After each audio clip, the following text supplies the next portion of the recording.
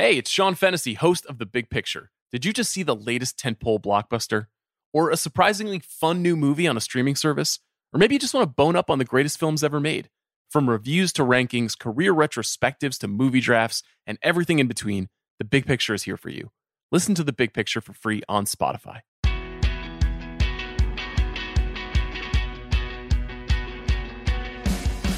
Michael K. Williams is here. We did this on my HBO show briefly like 3 years ago. I remember that. Yeah. But we didn't have a full sit down. So I'm glad we're doing this. I came on there with Christina Hendricks. Yeah. But now we're going to do the full sit down. You have When They See Us is on Netflix right now. It is not a miniseries. It's not a TV show. It's not a movie. What is it? A limited TV series. A limited TV series. There you go. All the terminology is so complicated now. What kind of feedback are you getting for this? It's been awesome. It's been actually humbling.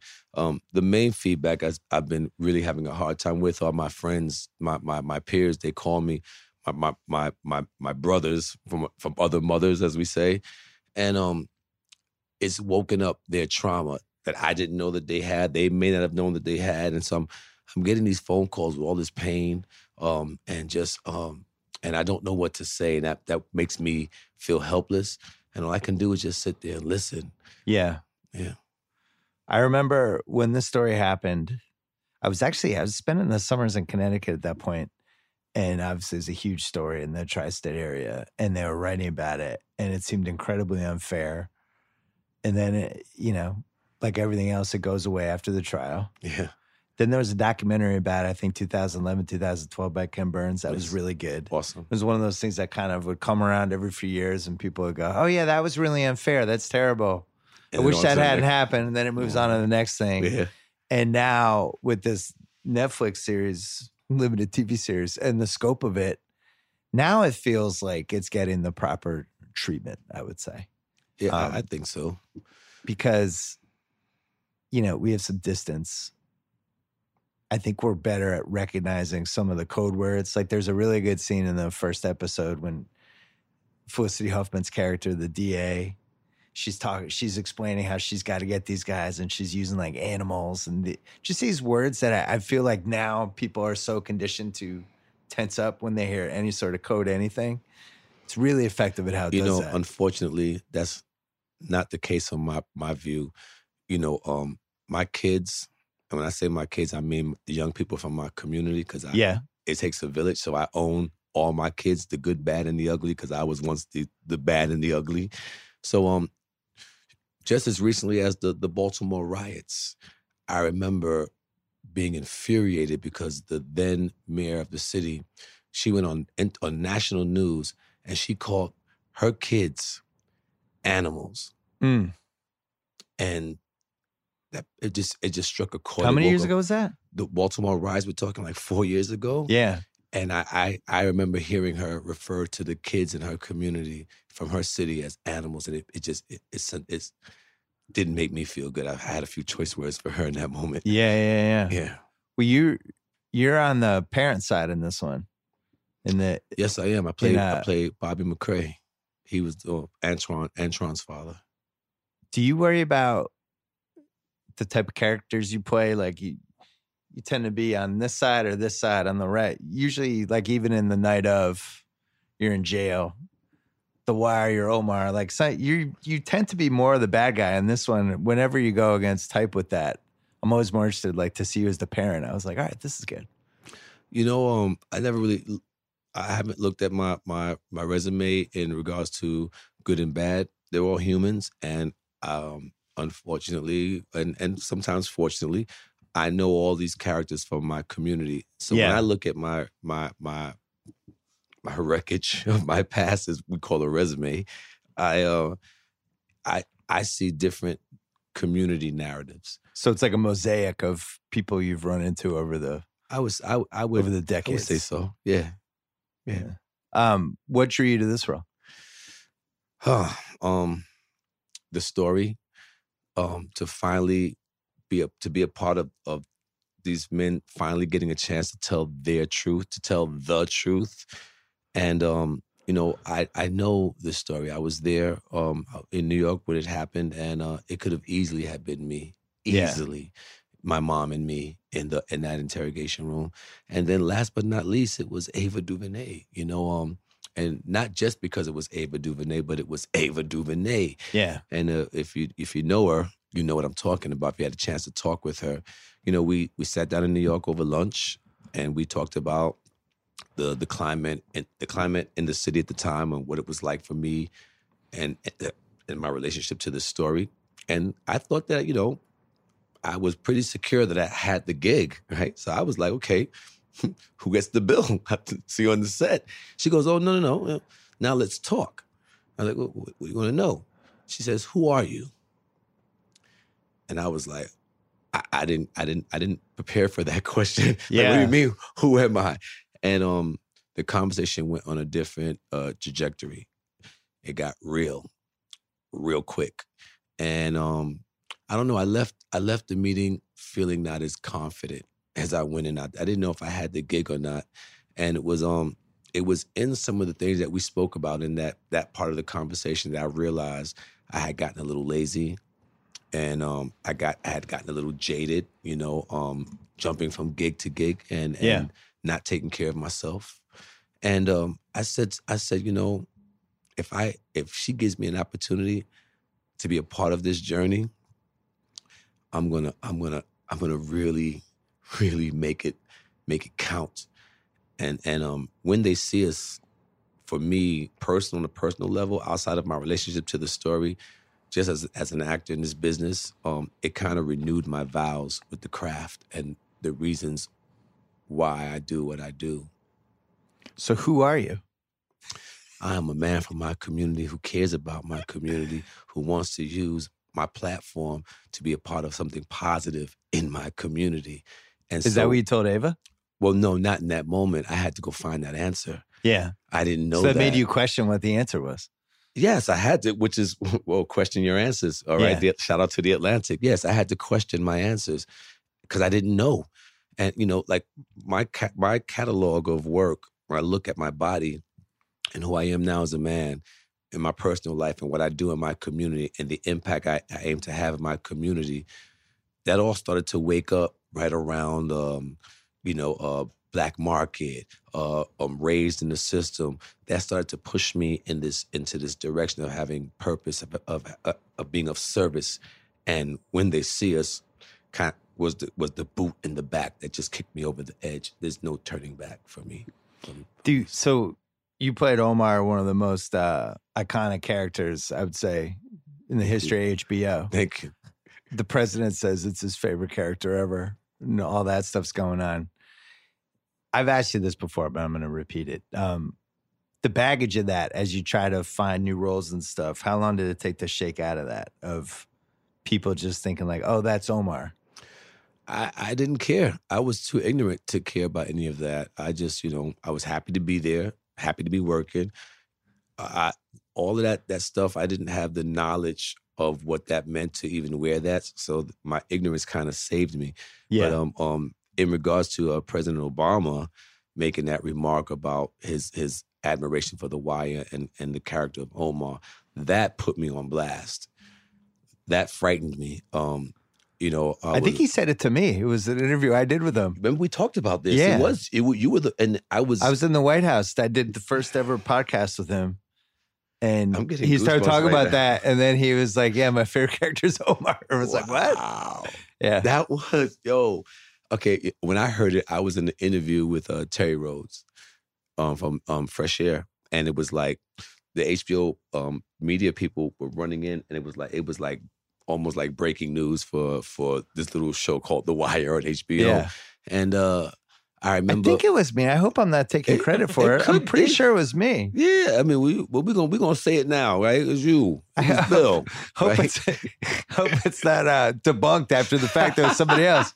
I know we talked about The Wire, and I could have sworn he said you were his favorite character, but maybe I'm imagining it. No. Well, we'll just edit it out if it wasn't me. Yeah. But I do remember it was a big deal. It was. And the fact that he loved The Wire kind of in its own way felt like a big deal. Well, it was like, because I felt like it made him more real to somebody like me. It was like, oh, that dude's watching the same TV shows that I like. You know? Can you imagine what it did for someone like me who lived in that community that The Wire depicted? So I was like, oh, he sees me. So even though I'm on television and I'm my career is starting to bud, I felt like I still felt invisible. With getting back to when they see us, I still felt like no one really saw me. They all they saw was, what I portray on television. I still felt that at that point my voice didn't matter. Who cares what I think about anything? So therefore, I was very ignorant to the way things run in regards into my community in regards to like local office leaders and things of that nature. I definitely wasn't voting. Who cares about my vote? Yeah. And so that's who I was when President Obama said that about me. So then so two things happened. I was like, okay, he must care. He must see me if he's watching The Wire. He must care about things that are going on in my community. And then it made me want to listen to him and care about things that was going on in his world, which was affecting my world. So it made me grow up and to take responsibility for my lack of being present, my lack of not voting, my lack of not caring about who my local politicians were. I learned all of that by listening to him speak. So going way backwards, you got into acting late. Yes, very late. And is it fair to say you bounced around in your teens and 20s trying to figure out what you're going to do with life? Well, yeah, it's very fair. When they see us, I was about 21, 22, and I was in rehab. Late 80s. Late 80s. Yeah. I was definitely 89. I'm sorry. I was in my first rehab for drug addiction. Yeah. So that's who I was. I came out of that and I just, I fell into the arts. It was dancing was the first thing that I liked to do that held my attention, and I found that I could actually make some sort of a living at it. So by the time The Wire came around, I was so happy just being a background dancer. That was my joy. And you're in your late 30s at that point? Well, I was but I had stopped dancing in my late 20s. Yeah. I was in my early 30s when The Wire came around, 32, I think. I stopped dancing like 27, 28. I had been on a few gigs and started to book. Everybody was calling me the bald-headed, dark-skinned guy with the scar on his face. Yeah. So that was my MO. That was what I was being typecasted for, as you were alluding to earlier. That was frightening because it got old real quick. And I was like, if I'm getting bored with being called the bald-headed, dark-skinned guy with the scar on his face, they're going to start getting tired of calling me that. And I knew that I needed to get substance. So I got really lucky and got introduced to the off-Broadway theater world in New York City, like La Mama Theater in Lower East Side, National Black Theater up in Harlem. And then I got with a theater company called Theater for a New Generation, my director, Mel Williams from Philadelphia. And that's when things really started to click. You could send me on anything and I would book it. And then all of a sudden the phones went dead for like 2 years. I couldn't book a job if you threw it at me. And then I started going into these auditions with all this anxiety. Like my life depends on thug number 3. If I don't get the role of scary guy on the corner number 4, I'm going to die. Right. And I was like, this is not the right energy to come into these rooms with. So I thought that maybe the ship had sailed. And I went to work with my mom in the daycare that she built in the projects that we still lived in. And I was like, yo, Mom, I need a gig. And she hired me. And I was grateful.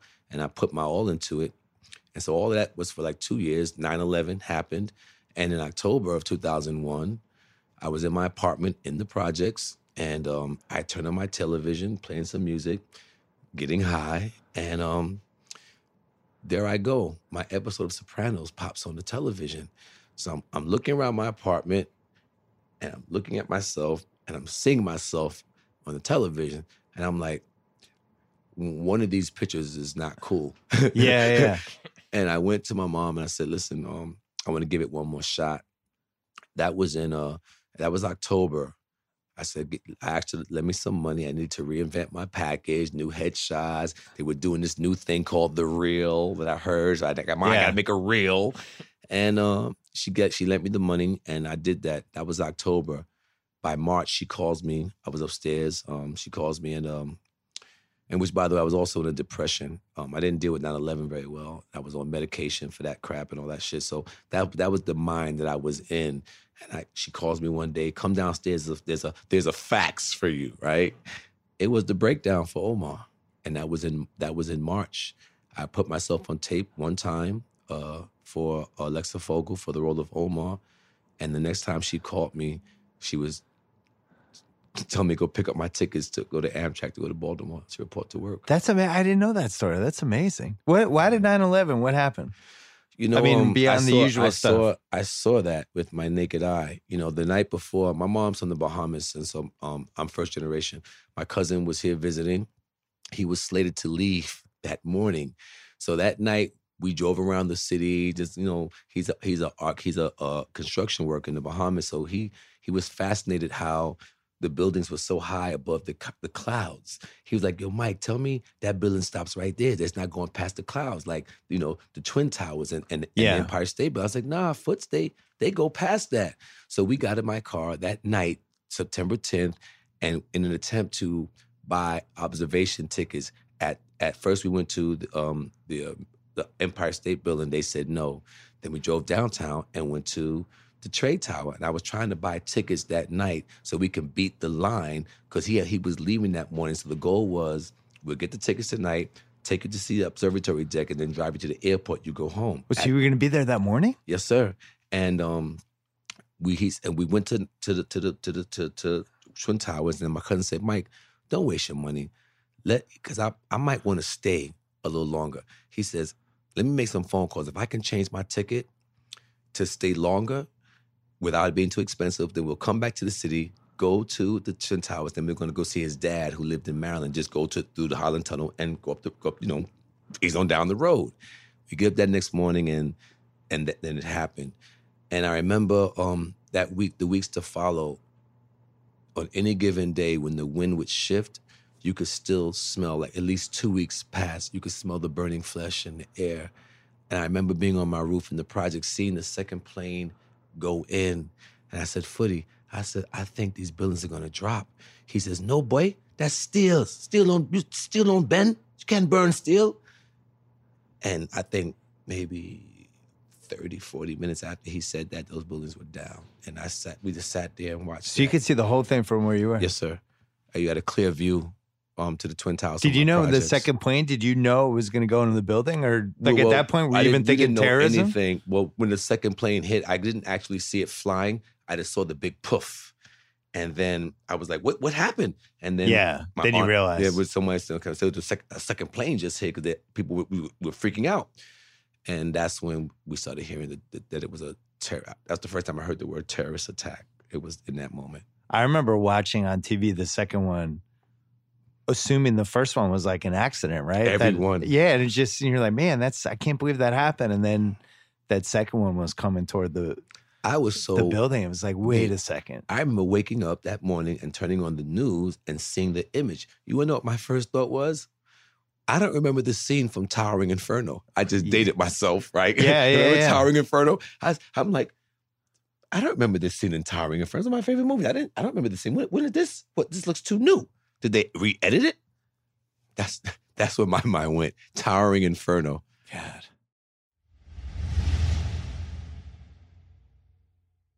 So then Omar changed your life then? Yes, he did. Yes, he did. How much of it was how much of the character did you try to create versus what was written for it? Like, what was the balance? I knew. Like, was it a blank slate that you worked with David Simon? Or like, what was it? No. David Simon, Ed Burns, there was no blank slating going on over there. I mean, right down to the whistle, everything that was all. So they had all that stuff. All of that was there. The only thing I can say I brought to the table was I was determined to not have Omar sound like a dude from Brooklyn. I immediately heard this different dialect. It was like the Baltimore dialect. Yeah, man, it was rich and it was immediate. Like there was no like you heard that and you knew that. Can you do it like on command now, or was that something you had to work at? Work at what? What are you talking about? Do tell. How long did it take to get that?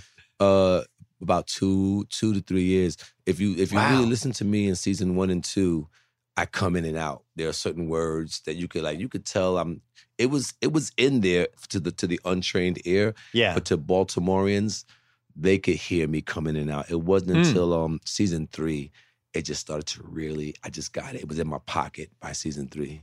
Was that character super popular right away, or did it Did it take 2 seasons? Because I don't remember the arc of it. I don't neither. I was just so. I remember by like season 3, it was the thing. It got really, yeah. It felt like it was. You were like, it was like Kramer and Seinfeld, where every time we were in a scene, it was like, oh my God, there he is. Someone's gonna die, or someone's gonna die. Someone's gonna get robbed. Someone's gonna die. I was. I remember.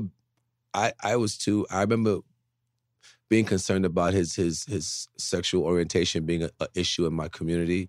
I was really worried about that. And was it an issue? No. I mean, that was one of the things that was so revolutionary about the character. I think it actually helped my community heal because, homophobia was rampant. It is rampant still. I think that Omar helped men, heterosexual men from my community, look at homosexuality or otherness from them in a different light. They had a way. Omar gave them a way to respect men that didn't live sexual lives the way they did. Yeah, that makes sense. And that's something you'd been more. Everything I've read about you were super comfortable in all kinds of circles, like your whole life. Yeah. My best friend, my homie, the one that taught me how to navigate through the streets of Brooklyn, is a lesbian named Robin, who she fought for me. She beat up quite a few dudes for me, and she taught me how to toughen up. So a woman taught me how to be a man, a gay woman. Wow. So we were talking when you came in about there was no Great Wire poster. There's been some good ones, not a great one, but you said there was one giant Omar poster. Yeah. That's like not many of them are out there, but you have one of them. I have one, and I hope in hopes to auction it off for charity for Making Kids Win, my organization that I run with my nephew Dominic. It's the quote is you come at the king, you best not miss. Yeah, that's the quote in the poster, and it's season 1 where he's getting ready to rob the kids in the alleyway with him and his lover Brandon. They set him up, and it's the first time we hear Omar say the line, "The cheese stands alone." It's in that scene right before that robbery. That's the poster shot. I'll be finding that one on eBay. This is one of my rare skills, is I can find weird shit on eBay. You gonna make me? I'll be hunting this down, man. You gonna make me get you? I'm finding this. No, I'll find it. Yeah, I want you to auction yours off. That sounds a great poster. And you have the overcoat. Yes, I do. I have Omar's trench. David and Ed and Nina. They that was a rough day at the office. Needless to say, and they gifted it to me. They put it in this airtight gold encasing box, and his birth date is the run of the show from 2002 to 2008, and it's beautiful. When did you get that script? Did you know it was going to end for him, or did you think he was going to get through this series? No, David was very, very upfront about that. He didn't lead you on. So he called me and he told me about it. And so I was able to go to work with this mindset that, it was a weird day. Everyone was like, let's just get through this day. We are not going to sit here and start getting emotional and mourning a fictitious character. Right. It was that awkward elephant in the room. All this and I had a break between takes, and they had to cover me up at one point because they didn't want the community to get the spoiler alert that Omar had been shot. So I had to cover up all the gun wounds to the head to go back and forth. And I was in my trailer. I looked in the mirror with the gun wound, and I just blanked. I got stuck. I wasn't crying. I went numb because it was coming to an end, man. I was like, I was a corny kid growing up. I got picked on a lot, and all of a sudden, the same kid who would probably call me Sissy Mike and take my lunch money was like, dude, I love you. Yeah. And I was like, but you was gonna kill me just 2-3 years ago. So anyway, that Superman cape, that false love, that false feeling of pride was being stripped away. Every moment we shot that scene that day, and when the reality of that hit me, I was in my trailer alone. I went numb. Like, damn, I got to go back to Michael. Yeah, that sucks.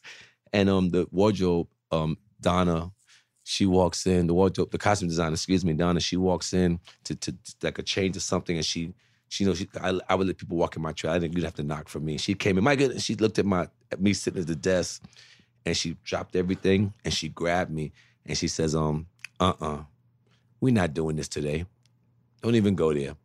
Pull this shit together, excuse my language. And she just she snapped me out of it, and that was it. So after the show ends, Omar lives on, which you probably didn't realize at the time. And then you're out and about, you're wherever you are, and people must mention that character to you constantly. Celebrities.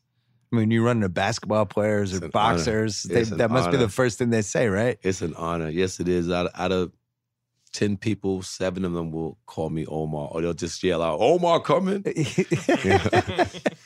You must get a lot of Omar coming. I get a lot of Omar coming. I mean, really, that dude, man. So after that, doing a whole bunch of stuff, I thought the night of was fucking awesome. Thank you. I really liked it. And I think in a weird way, it remodeled the way HBO thinks about some of their shows now. And then like what we're talking about with Netflix, where these 6 episode, 7 episode, 4 episode, they're not really fully a TV series, but you go into this world anyway for a few weeks and then you're out. Mm-hmm. And now they're doing it right now with Big Little Lies, and Netflix did it When They See Us, but it just seems like this is a new model, and I feel like it started with the night of. Steven Zillian, he's a genius. Yeah. You know, he beat me up, which was much needed for that type of heavy lifting. He created this world that was just, it was incredible on that set. You felt like you were really in prison, and I got a glimpse into what my nephew Dominic DuPont must have endured for 20 years of his life. And it was, shout out to Steven Zillian. And your character, it was unclear most of the time what direction he was going to go in. Well, yeah, you know. You never knew how sinister it was going to get, but you knew like it was kind of lingering. You know, I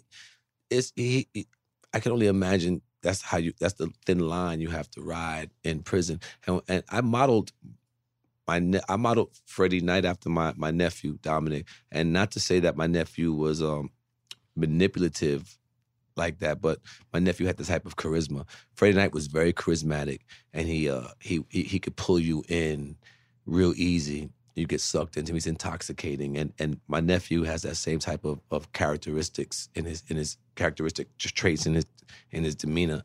And so I based a lot of that savviness on him, but then he has this dark side with his addiction, with he's a bit of a manipulator. Yeah.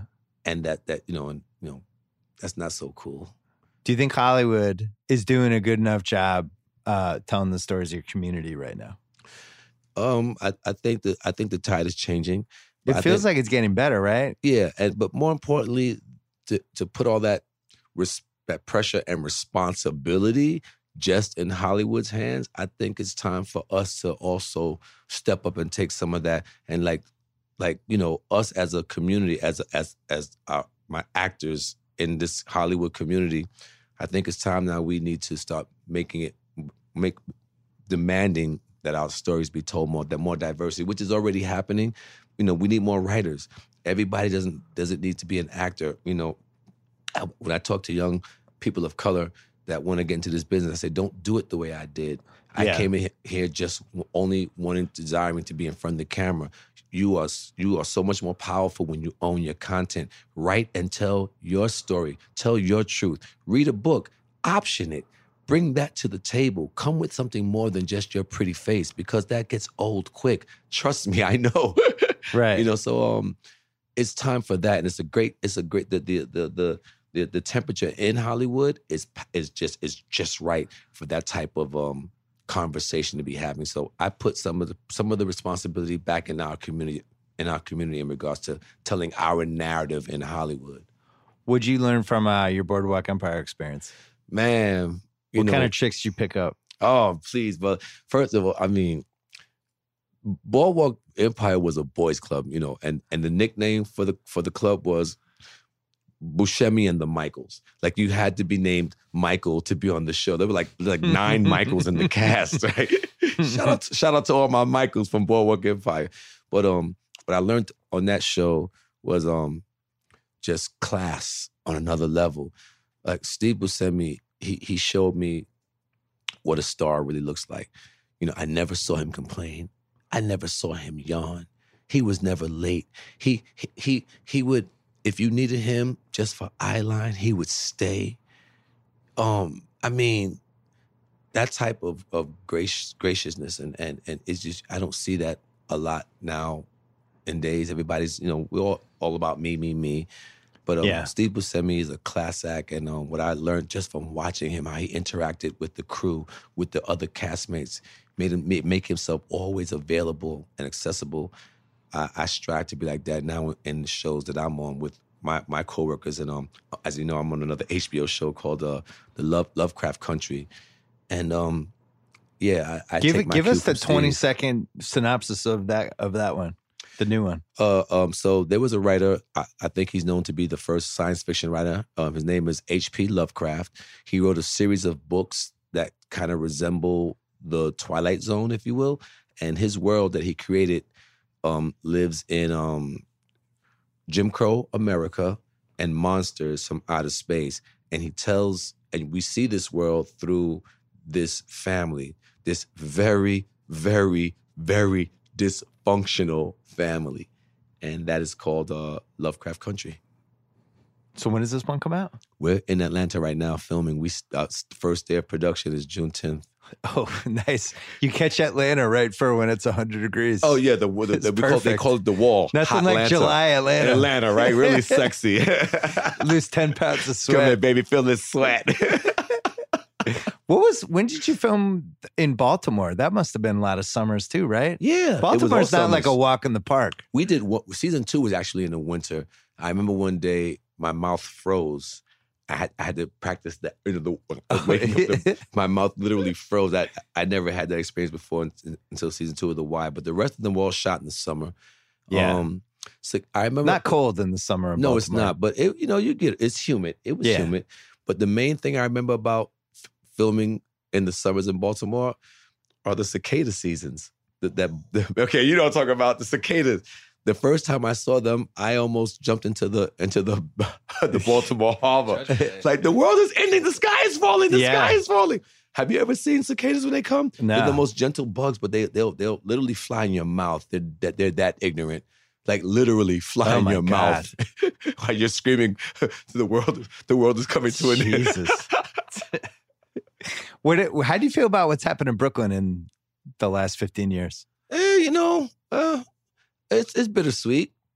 I in full disclosure, I live in a very nice, safe, pretty, white neighborhood. Nothing like Vanderveer projects. I do long a little bit. I long for the old New York. New York has got a little too sensitive for me. Sometimes I think the town could use an enema. But what really I'm concerned about is all the displacement that's going on with the gentrification. Where are people being put? What does Brownsville look like these days? What does East New York look like these days? What does the South Bronx look like these days? Where are these people going who can't afford the high rents? And that disturbs me a little bit sometimes. So when Amazon went during that moment when it seemed like they were coming in, what was that part of? Me personally, okay I was that? Team Amazon, man. I mean, that equaled jobs, a lot of jobs in the community that I know a lot of people could have used. Yeah. My elevator doesn't go that high in regards to what the higher ups of the local politicians, why they voted against it. But from my view, that translated into a lot of jobs for people that could have really used it. I was sorry to see that deal fall through. So you feel like Brooklyn still has a lot of the soul that it had 20 years ago? Oh, yes. There are pockets. Right. Oh, yeah. You could go to Brooklyn and still, like, Coney Island still feels like Coney Island. Shout out to Spumoni Gardens, you know what I mean? L&B's. Yeah. There's still pockets of Brooklyn that still feel like Brooklyn. It feels like the entire internet lives there. Everybody who writes and does a podcast. Yeah, we can thank Jay-Z for that. He made Brooklyn so friggin' sexy. Now the whole world wants to live in Brooklyn. Don't move to Brooklyn. There's no more space, people. We have a 20-person ringer office in Brooklyn. Yeah, bro. Because we have all of our people live there. Probably in the Dumbo area. A lot of Where is it? offices, it's in, right? No, it's in Brooklyn Heights. Yeah. Okay. Yeah. I don't know Brooklyn that well. I don't. Yeah. Every time I go there, I just get confused the whole time. Man, you come hang out with your big brother. I got you, man. We go eat, get some good food, get some good Caribbean food. Caribbean food. Yeah, man. Yeah. Has anybody ever approached you about doing a movie about you, about your life? You've had a pretty interesting life. No, sir. No? No, sir. No. You wouldn't do that? No one has approached me about. No. You don't think he's had an interesting life? Tommy thinks so. Thank you. Yeah, that's like a half-assed shrug from Tommy. You know what we'll call it? My cross to bear. That's what my mother calls me. My cross to bear. My cross to bear. The Michael K. Williams story. Do you care about the Nets? Yeah, they're cool. Because you might be getting Kyrie Irving this summer. Yeah, in Brooklyn. Yeah, I heard Kyrie. Good luck with him. I heard Kyrie was going to. No, good luck with Kyrie. Seriously? Good luck with that dude. I'm a Celtic fan. You are? Yeah, we're ready for him to leave. You are? Yeah. Yeah, he caused a lot of attention. So you're a Knicks fan? I am a Knicks fan. Yes, right. I am. Do you go to the games? Yes, I do. Faithfully. What's the Jumbotron reaction for you on the video screen? They show it's always the same clip, the Boardwalk Empire clips, and the crowd. Man, I get a lot of love, man. A lot of love. Yeah. Do you have the pose? What do you do when the camera's on you for the video screen? I'm always interested in this. Because it always stays on like 7 seconds too long. I grab the poor schmuck sitting next to me and I start poking my finger in his face like, yeah, we're here. We're here right now. Can you see us? And like, dude, like his neck is like a freaking whiplash. It's just nervous reaction. This was fun. Thanks for coming on. Thank you so much. It was good to see you again. Good luck with everything. I'm going to find that Omar poster on eBay. Thank you. You keep yours. You sign it. Get all the cash to sign it and put it for your charity. I think it would do well. I appreciate Seriously, that. I really do. I'm going to do that. You should do that. You don't want. I'm definitely going to do it. I'll help you promote that if you do that. I will. All right. Thank you. Thanks for coming on.